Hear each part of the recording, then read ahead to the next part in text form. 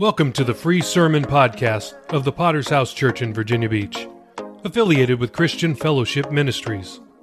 Our vision is winning souls, making disciples, and planting churches. It's Monday, and we are posting an instant classic for your inspiration. This message may come from anywhere around the globe, but is sure to stay with you for years to come. Make sure to subscribe from wherever you're listening to continue hearing life-changing messages. If you like what you hear, please support World Evangelism by subscribing to the premium version of this podcast for even more sermons. Links are in the show notes. Enjoy today's sermon. You have your Bibles, turn to Acts chapter 27. They had the smaller music stand here, but I asked for the big man's music stand. We've already had one altar call, so we'll have another at the end. And God's going to help us. I enjoy preaching in our own conference, and the privilege today, Friday at 11 o'clock, because by that time, the important things have been said, issues have been dealt with. We know that Pastor Mitchell's going to tie it all together tonight, and so it gives the preacher, in this case me, a little bit more flexibility to venture into some areas that maybe we would not normally, and so I'm going to do that this morning. If you will look at Acts chapter 27, on Veterans Day, one of the outreaches that weekend that Pastor Fred Ruby, and others coordinated in our church was a Military Appreciation Day to honor and to support our troops and to recognize some of the growing needs of our veterans, and most particularly the issue of PTSD.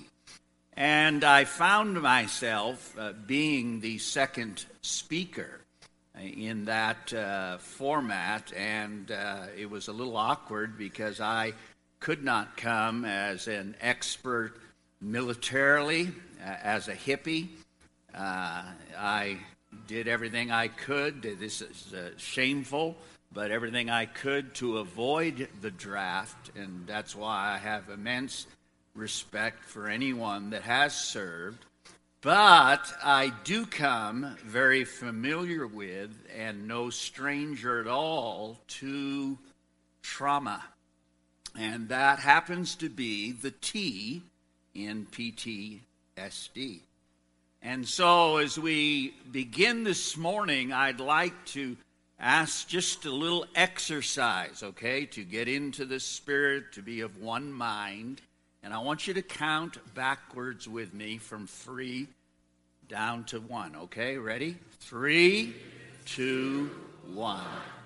I want to preach on 3 seconds that can change your life, that can turn your world upside down, and the reality that in 3 seconds, your entire life can change, will never, ever be the same.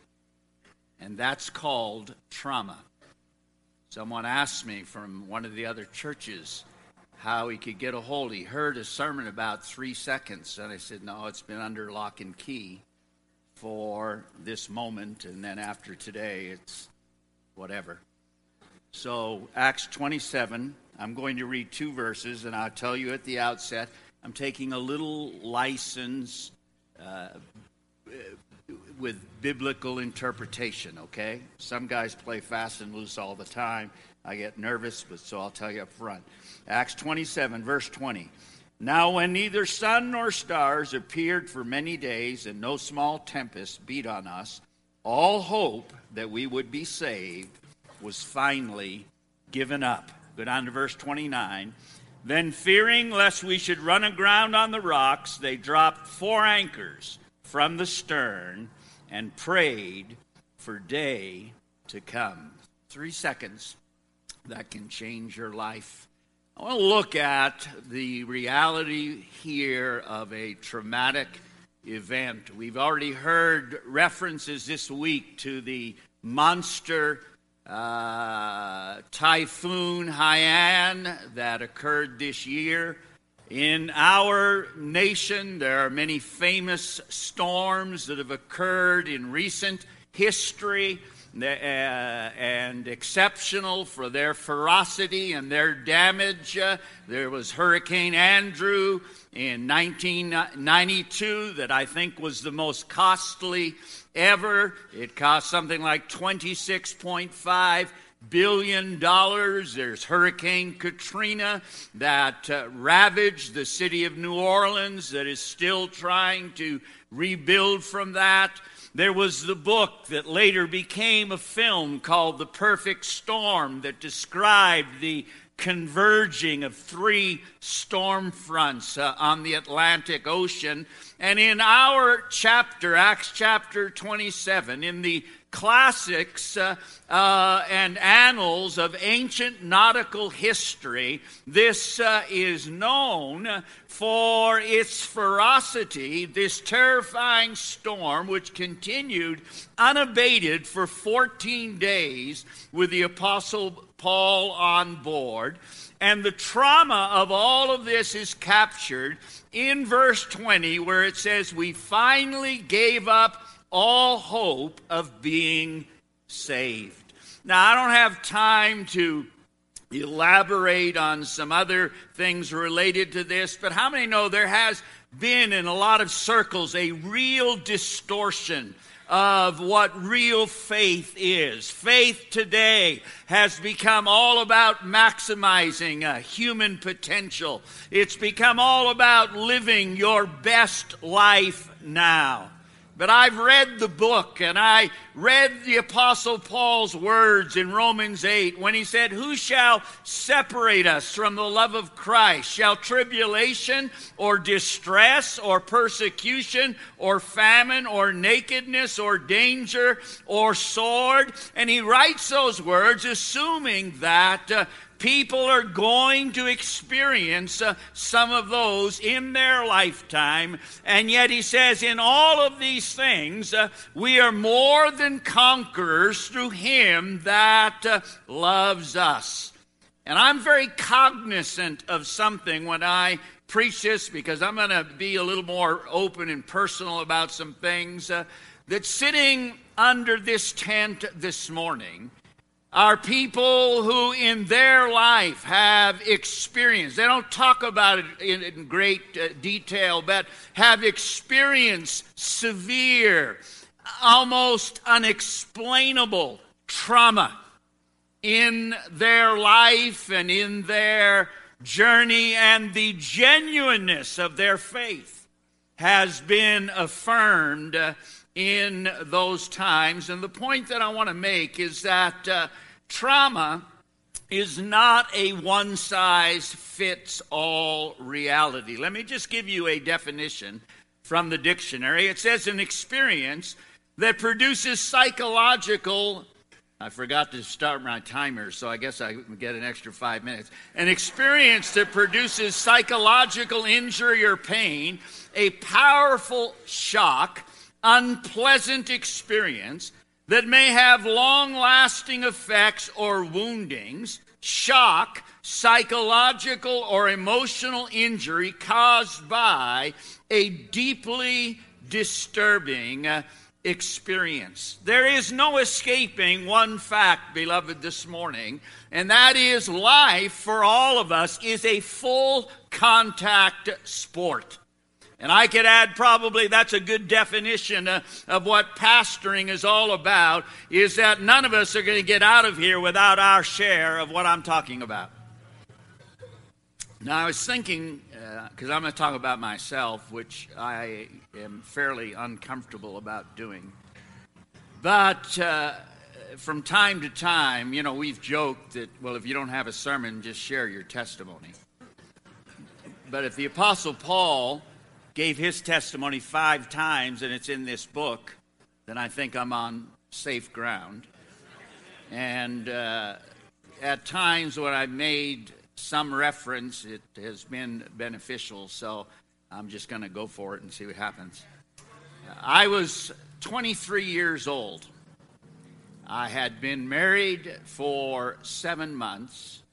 And I was, and my wife Mona, we were the first couple launched out of the Prescott Church into Kearney, Arizona. This was our first venturing into church planting. There was a group of people in that little town that called Pastor Mitchell. They asked for a pastor. Pastor Mitchell was very specific. You want a pastor? Yes, we want a pastor. Now, you're sure you want a pastor? Yes, absolutely, we want a pastor. Now, you want a pastor, right? Yeah, we want a pastor. And so, the lot fell on me. And I went, and along with another brother, we arrived in Kearney, Arizona, and immediately they had the Copper Days Parade. This is the big event in this little town, and, other people hear the word parade, they think cotton candy. We hear the word parade, we think outreach.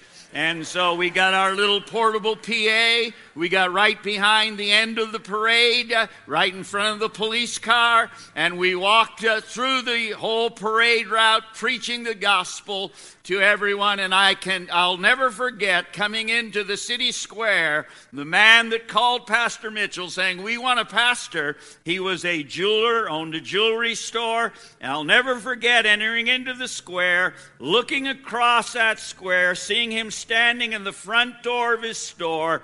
Our eyes met, and immediately he did not want a pastor. And I have probably one of the shortest church planting careers in our fellowship. I lasted 3 days. And, guys talk about the trauma of redirection. Well, I was the first person to go out. I was the first person to be redirected. And coming back for redirection, I hit some slick pavement. We went into a skid, rolled over the embankment a number of times, landed right side up, and I'm unable to move, as the brother with me could fortunately get out, climbed up the hill to wave down some help. I wasn't sure what had happened. I just knew it wasn't good, and I was just holding myself up in the seat. And so here we are. 3, 2, 1. Life is never going to be the same. Life has drastically changed. I'm not going to walk again. There is the strong probability that I will not have children. There are the numerous physical challenges that you learn and you have to perfect to be able to live well. And people ask, well, did you pray for, did you believe God for healing? Absolutely. But I also made plans to go on with living. And so we're back in the Prescott Church, and in the month of December 1973, Pastor Mitchell did probably one of the most insane things in the history of our fellowship. He sent me out again. Okay? That's not,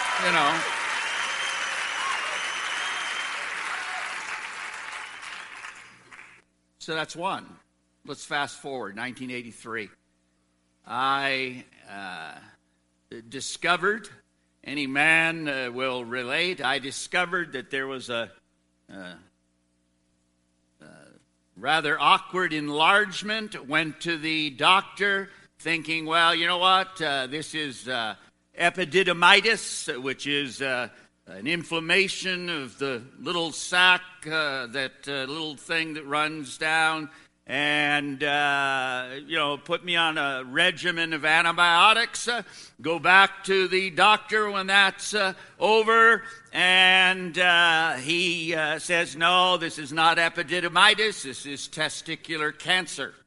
And so he says, we need to do surgery. And so here we are again. 3, 2, 1. Everything's going to change. And so I said to the doctor, I remember, well, okay, let me go home and look at my calendar when I can schedule this. He says, no, we're doing this tomorrow. And there's no arguing with him. And eventually that led to a chemotherapy regimen, which was a whole lot of fun. Checking into the hospital Monday morning for 4 days of, juicing, and getting out on Thursday afternoon, and puking Thursday night and Friday and Saturday, but preaching Sunday.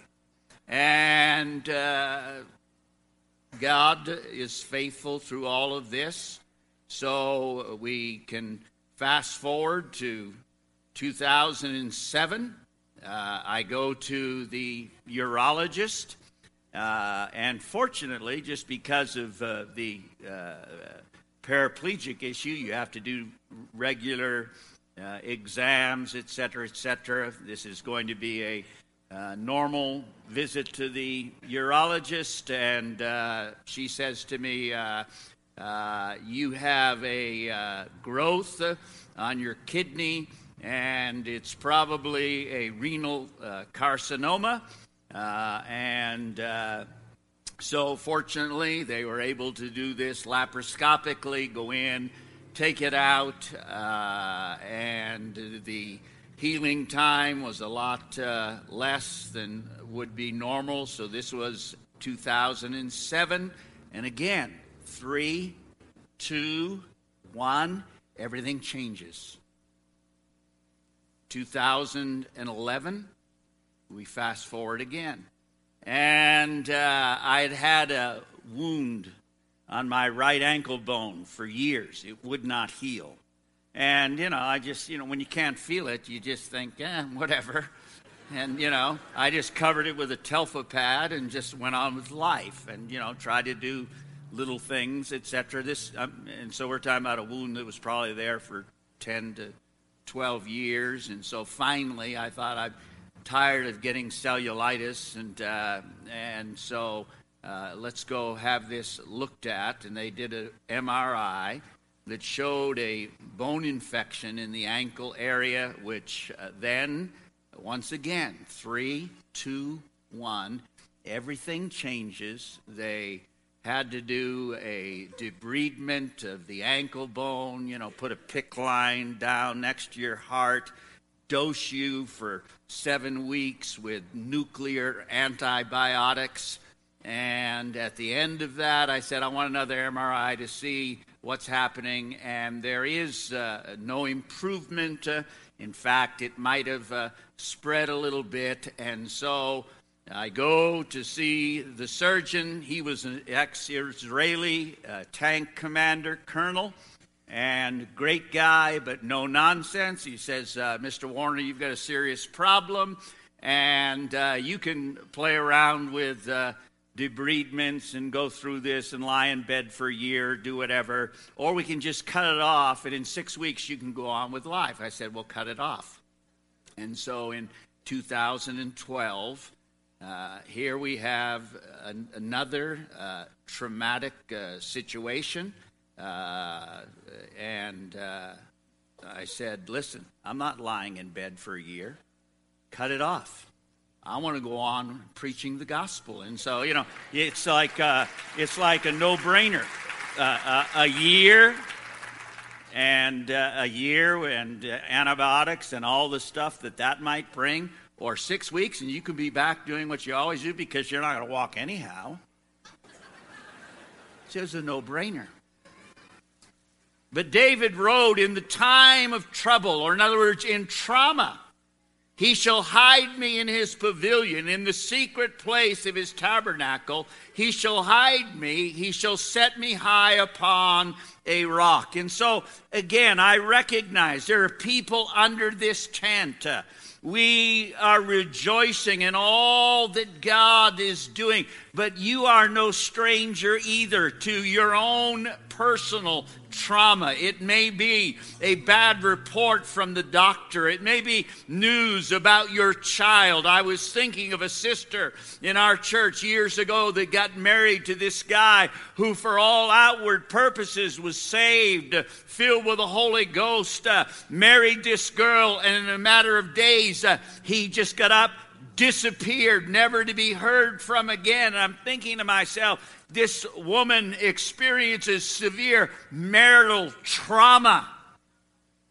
And so let's think, in light of that, about 4 anchors. And that's why I read the text this morning, because here's really where I want to look at. Because the powerful distinction for the child of God is right here. 1 Thessalonians 4, verse 13, we do not want you to be uninformed, brothers, about those who are asleep, that you may not grieve as others who do not have hope. You see, what separates us this morning is a hope that does not deny pain, that does not deny trauma, that does not deny death, but does not let that pain define them. Do not mourn as those who have no hope. And I've been able, over the course of my life, one of the things that when I left Good Samaritan Hospital, I spent 3 months as an inpatient, 1 month outpatient. This was before insurance and the medical thing got so crazy that, they're going to send you home 2 days later, whether you're, alive or not. And, this is when, they actually did take care of you. And, but I firsthand could see the contrast between people who have experienced trauma like I have, but people who had no hope. They had no anchor whatsoever in their life, and the contrast made such a lasting impression upon my life. And our text, and I want to point you to this, looks at a very powerful, a very practical action. And like I said, I'm going to take a little interpretation license here, but verse 29 says that they dropped 4 anchors from the stern and prayed for day to come. And that is so fitting, first of all, because how many know that when we talk about an anchor, that is a biblical imagery? Hebrews 6:19, this hope we have as an anchor of the soul, both sure and steadfast, and which enters the presence behind the veil. So it is biblical, but the second thing is it is a very practical imagery, since the purpose of an anchor is to keep you in place. The purpose of an anchor is so that your life would not be moved to a more dangerous place or a more dangerous response. It would help keep you in place, and sometimes in storms, even with anchors, you're going to be moved, but it's not going to be to destruction. And so in this traumatic experience in Acts 27, their hopes were riding on those 4 anchors holding fast.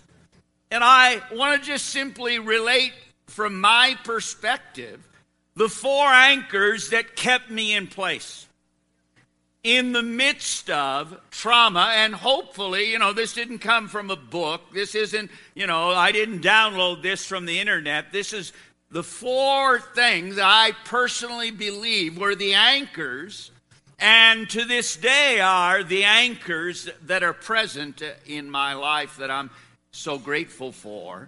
And the first is a fellowship or a circle of committed friends.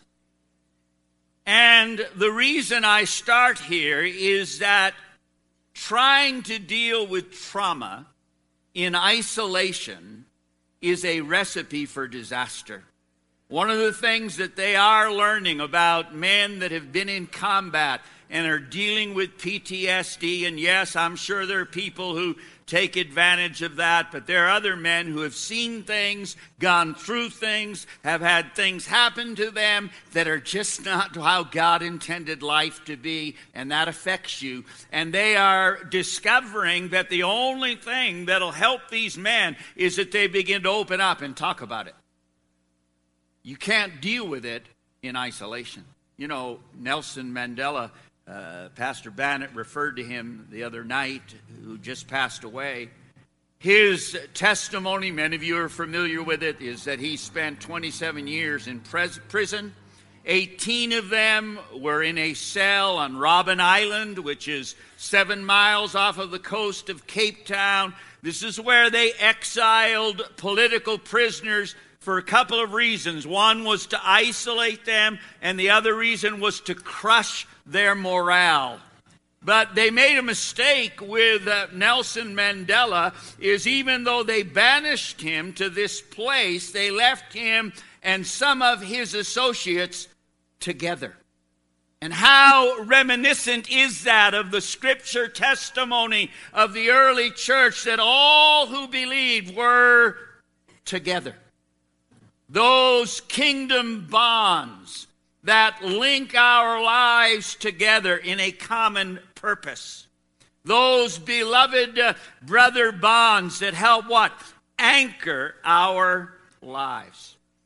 Now, when I talk about a fellowship or a circle of committed friends, I'm not saying that this is going to be everyone. There are some relationships that are toxic, that you do not need.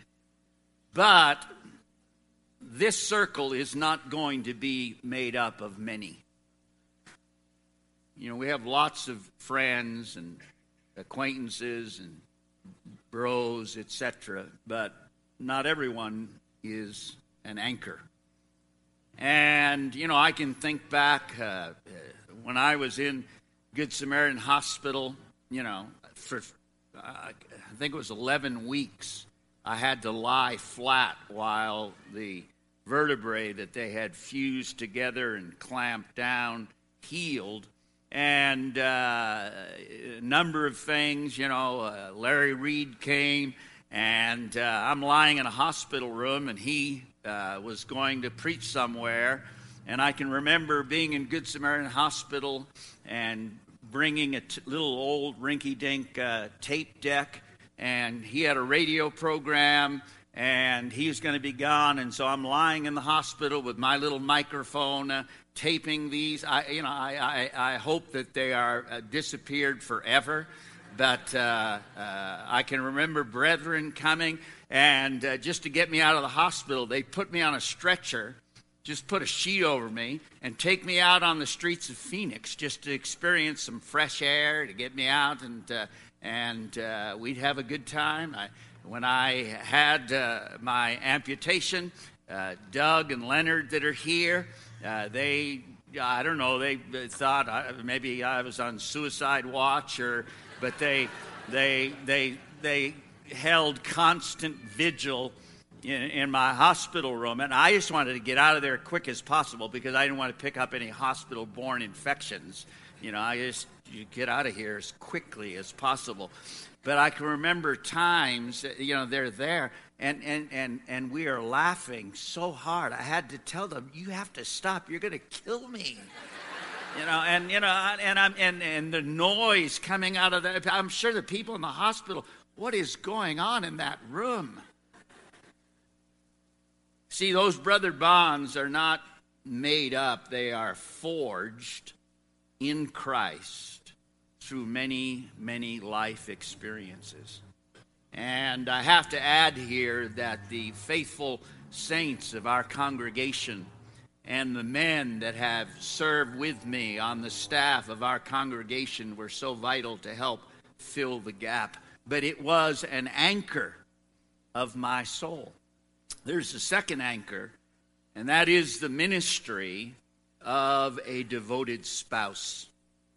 Now, I understand that not everyone in trauma is married, but trauma will test your marriage.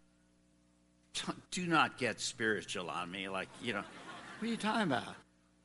Like, you don't have trauma will test your marriage. It will test and it will confirm your wedding vows, your wedding covenant. You know those words that you said when you got married that you didn't know, you didn't even remember what you were saying. You didn't really care because you're just thinking about the honeymoon. But you did say some words, and those words mean something. And they said, for better or for worse, for richer, for poorer, in sickness and in health, until death do us part. And I'm not just talking about any spouse, because trauma will reveal a person's foundation, but I'm talking about a spouse who shares a heart for God. And that is why in my life, the real hero, Pastor Warner gets all the accolades, but the real hero, and this is not the, thing, every time you testify, I want to thank my beautiful, lovely wife. No, this isn't a conference testimony. The real hero was my wife. And I just, words can't.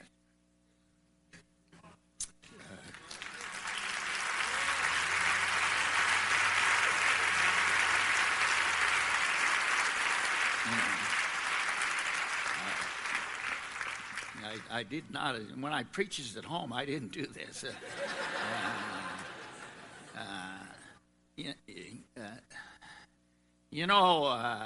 If Sister Mona doesn't commiserate because you have a little boo-boo, it's because she knows what real trauma is about.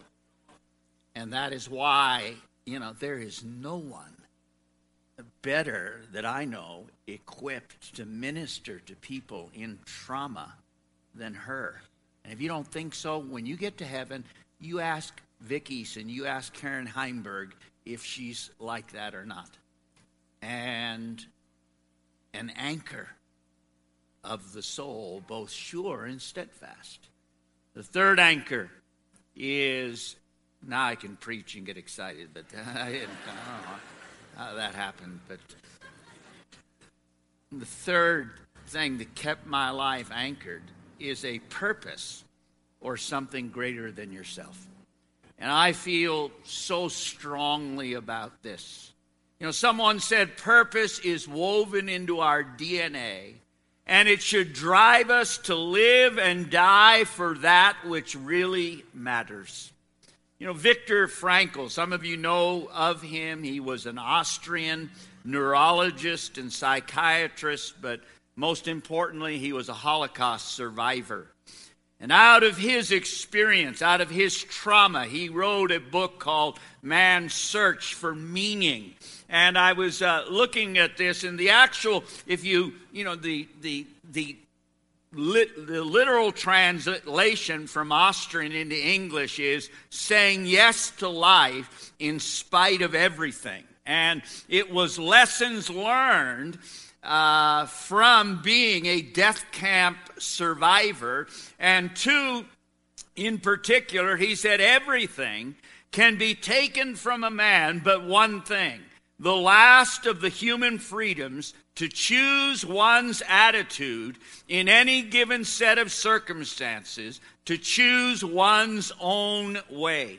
And he went on to say life is never made unbearable by circumstances, but only by a lack of meaning and purpose.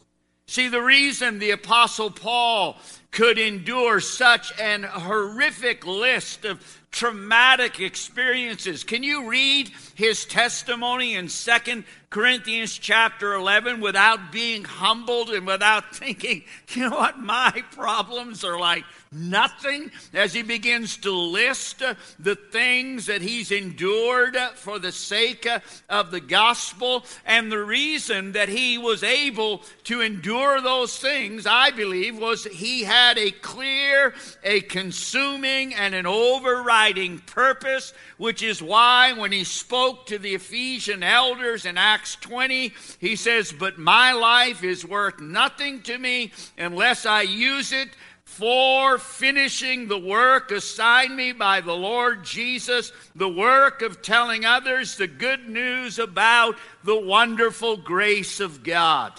What kept his life anchored was this purpose, this something greater than himself, which was to tell the incredible good news of Jesus Christ until his last breath. I was thinking about when I was first injured, there's a twofold rehabilitation process. There was the physical rehabilitation, and one of the things you learn in the hospital is you've got to take dignity and just throw it right out the window. I mean, it's not a big, just forget it, whatever, do whatever, okay, just fine. Yeah, I got to do that, okay, whatever, can I get out of here soon, But but the other half of it was vocational rehabilitation. In other words, how does someone go on and live a life, earn a living? And so I remember the vocational rehabilitation program. It's just very powerful. The first thing they had me doing was making leather wallets. And I'm sitting there, weaving this leather wallet. And then the other thing, and Artie, I got to apologize maybe, but they gave me this wooden, like a big cedar plank. And you're supposed to put glue on it, and then you take colored rocks and glue them to it. And it was an Indian warrior, and I am in the hospital making this. This is preparing me for my future, in a powerful way. Someone still has the wallet. The other thing, I think, hit the trash can where it deserves to be. But I remember, I was very vocal. And, when you're young, you're naive. And when you're young, you're a bit stupid. And you're young, you're Superman. And I was very clear. I said, my desire and my calling is to preach the gospel. And they look at me with a little, yeah, well, that's good, young man. I'm glad you're religious. And I remember part of that is they gave me a psychological evaluation. This is part... No, this wasn't. They do this for everyone. This is to help, prepare them so they can, like the crystal ball, discern, what you're cut out for. And I, go along with the program and fill this thing out. I'm very clear, I didn't waver. I want to preach the gospel. But and get out of the hospital, went on, forgot about that. But I did hear later that the report from that evaluation that I was not really cut out for the ministry, which was a tremendous thing, because that meant if anything at all happened that was good, then all of the glory had to go to God.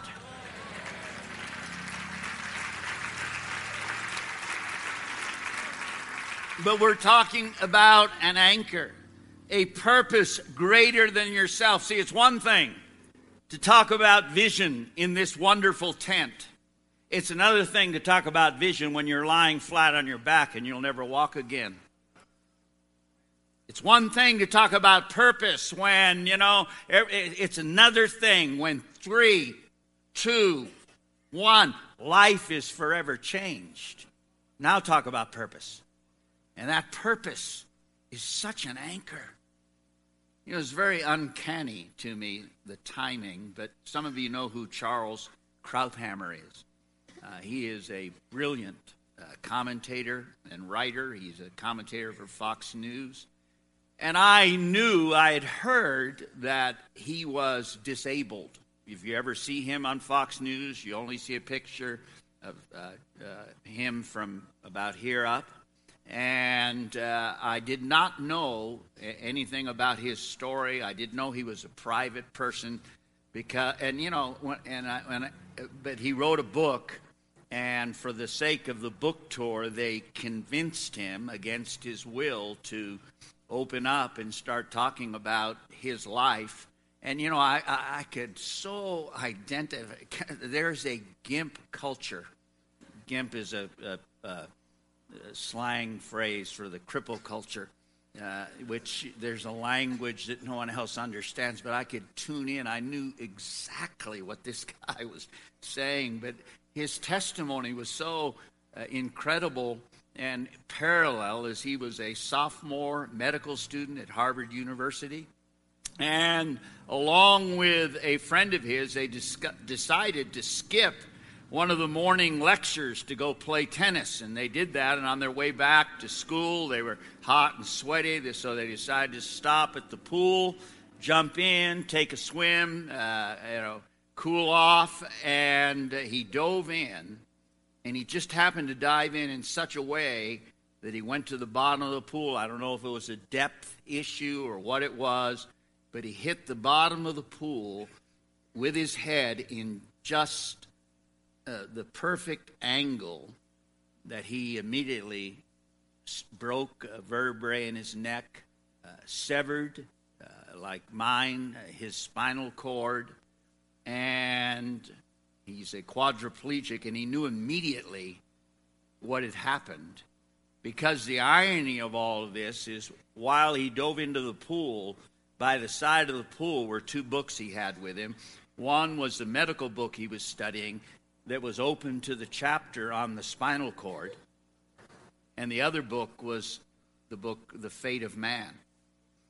And I was thinking about his autobiography and his title, because his autobiography was titled Things That Matter. 3 decades of passions, pastimes, and politics.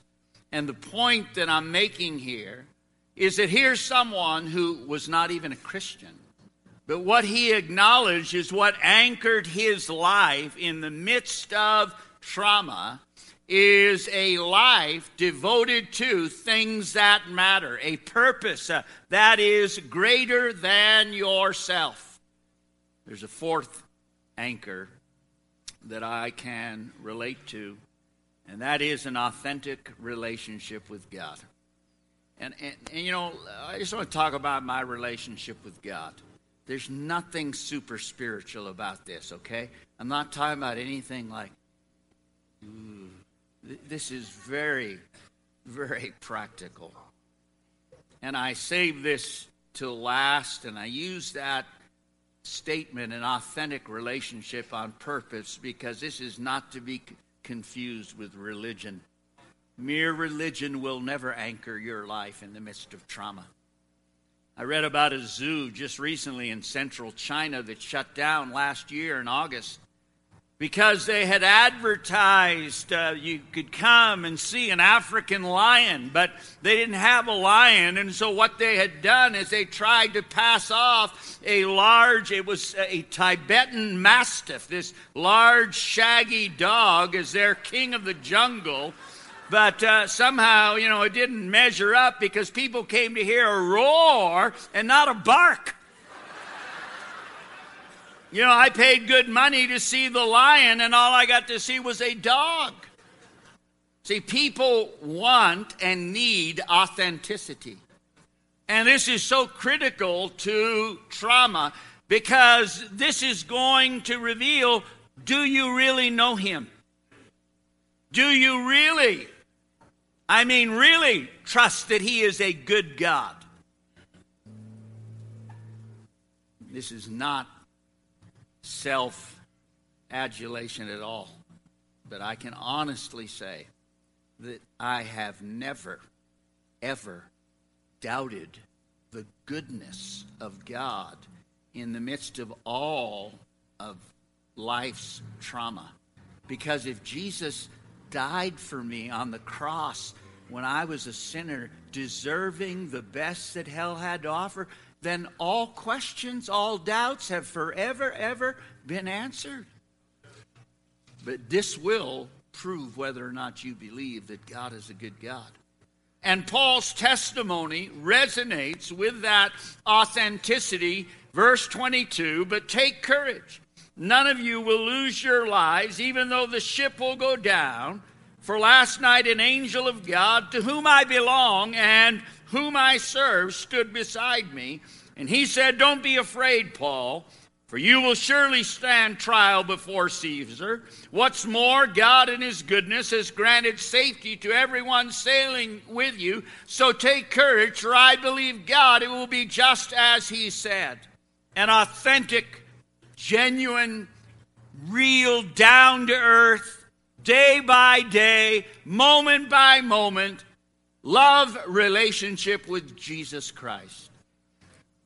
I read that in the Greek Navy, on certain vessels, they had what they referred to as the sacred anchor.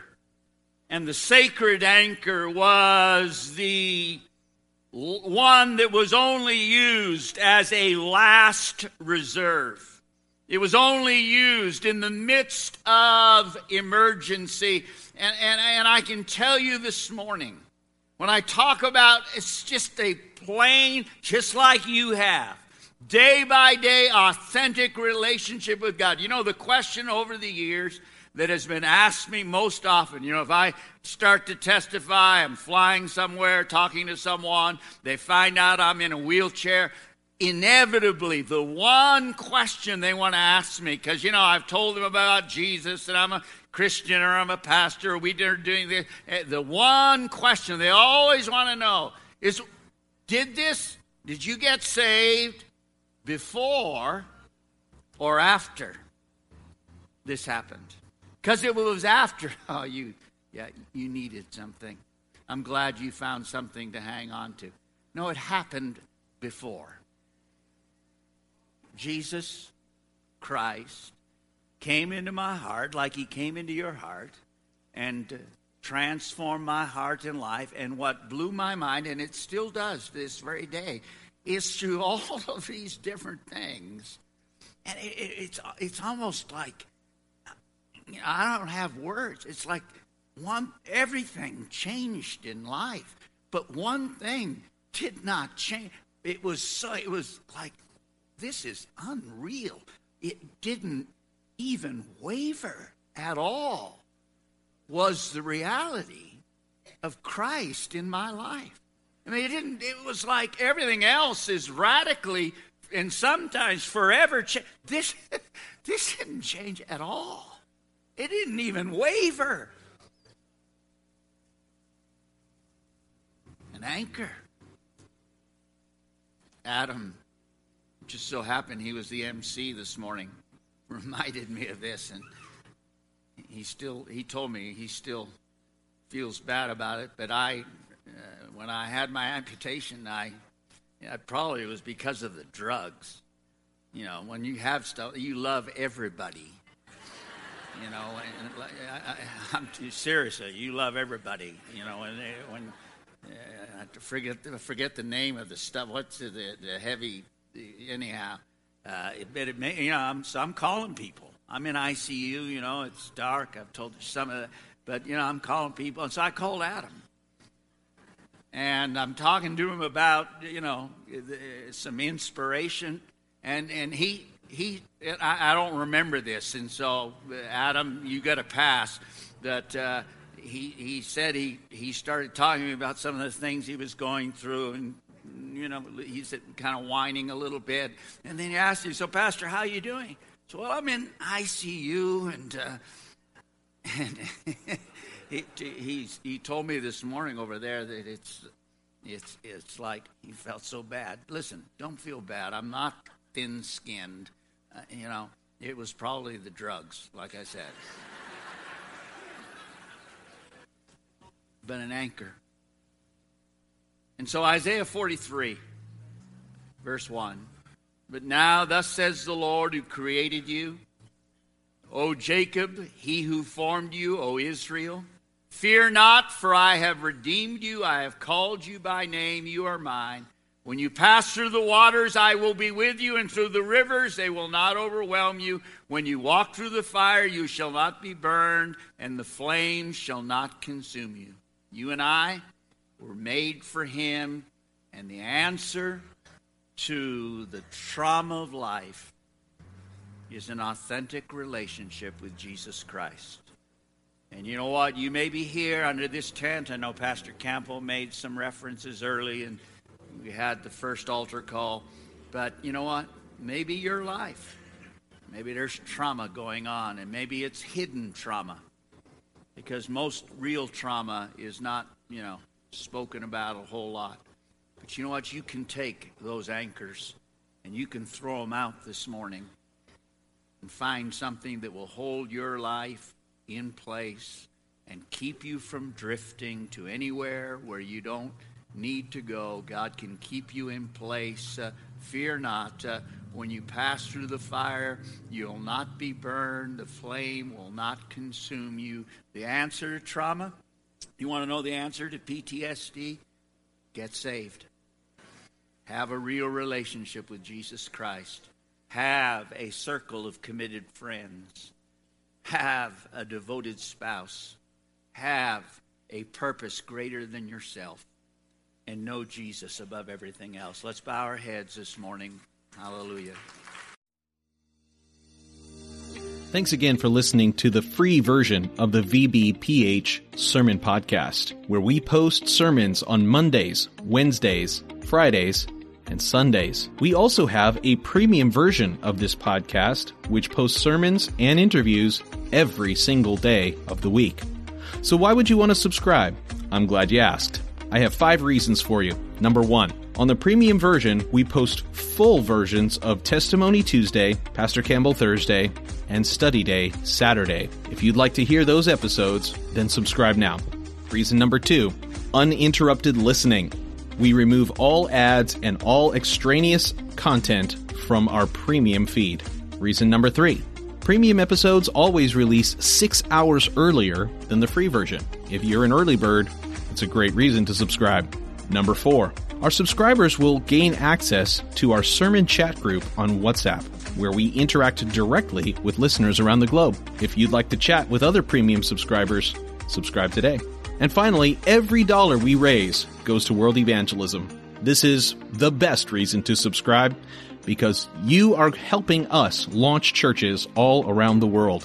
We don't put one dime in our pockets. Everything that we raise from this podcast will go directly to Thursday night of Chandler Conference. So please subscribe today by using the links in the show notes below. Thanks. Thank you so much for listening to the Sermon Podcast of the Virginia Beach Potter's House Church. Were you blessed by today's message? Let us know. Please leave us a rating on Apple Podcast or on Podchaser. We'll be back next time with another life-changing word from heaven. God bless.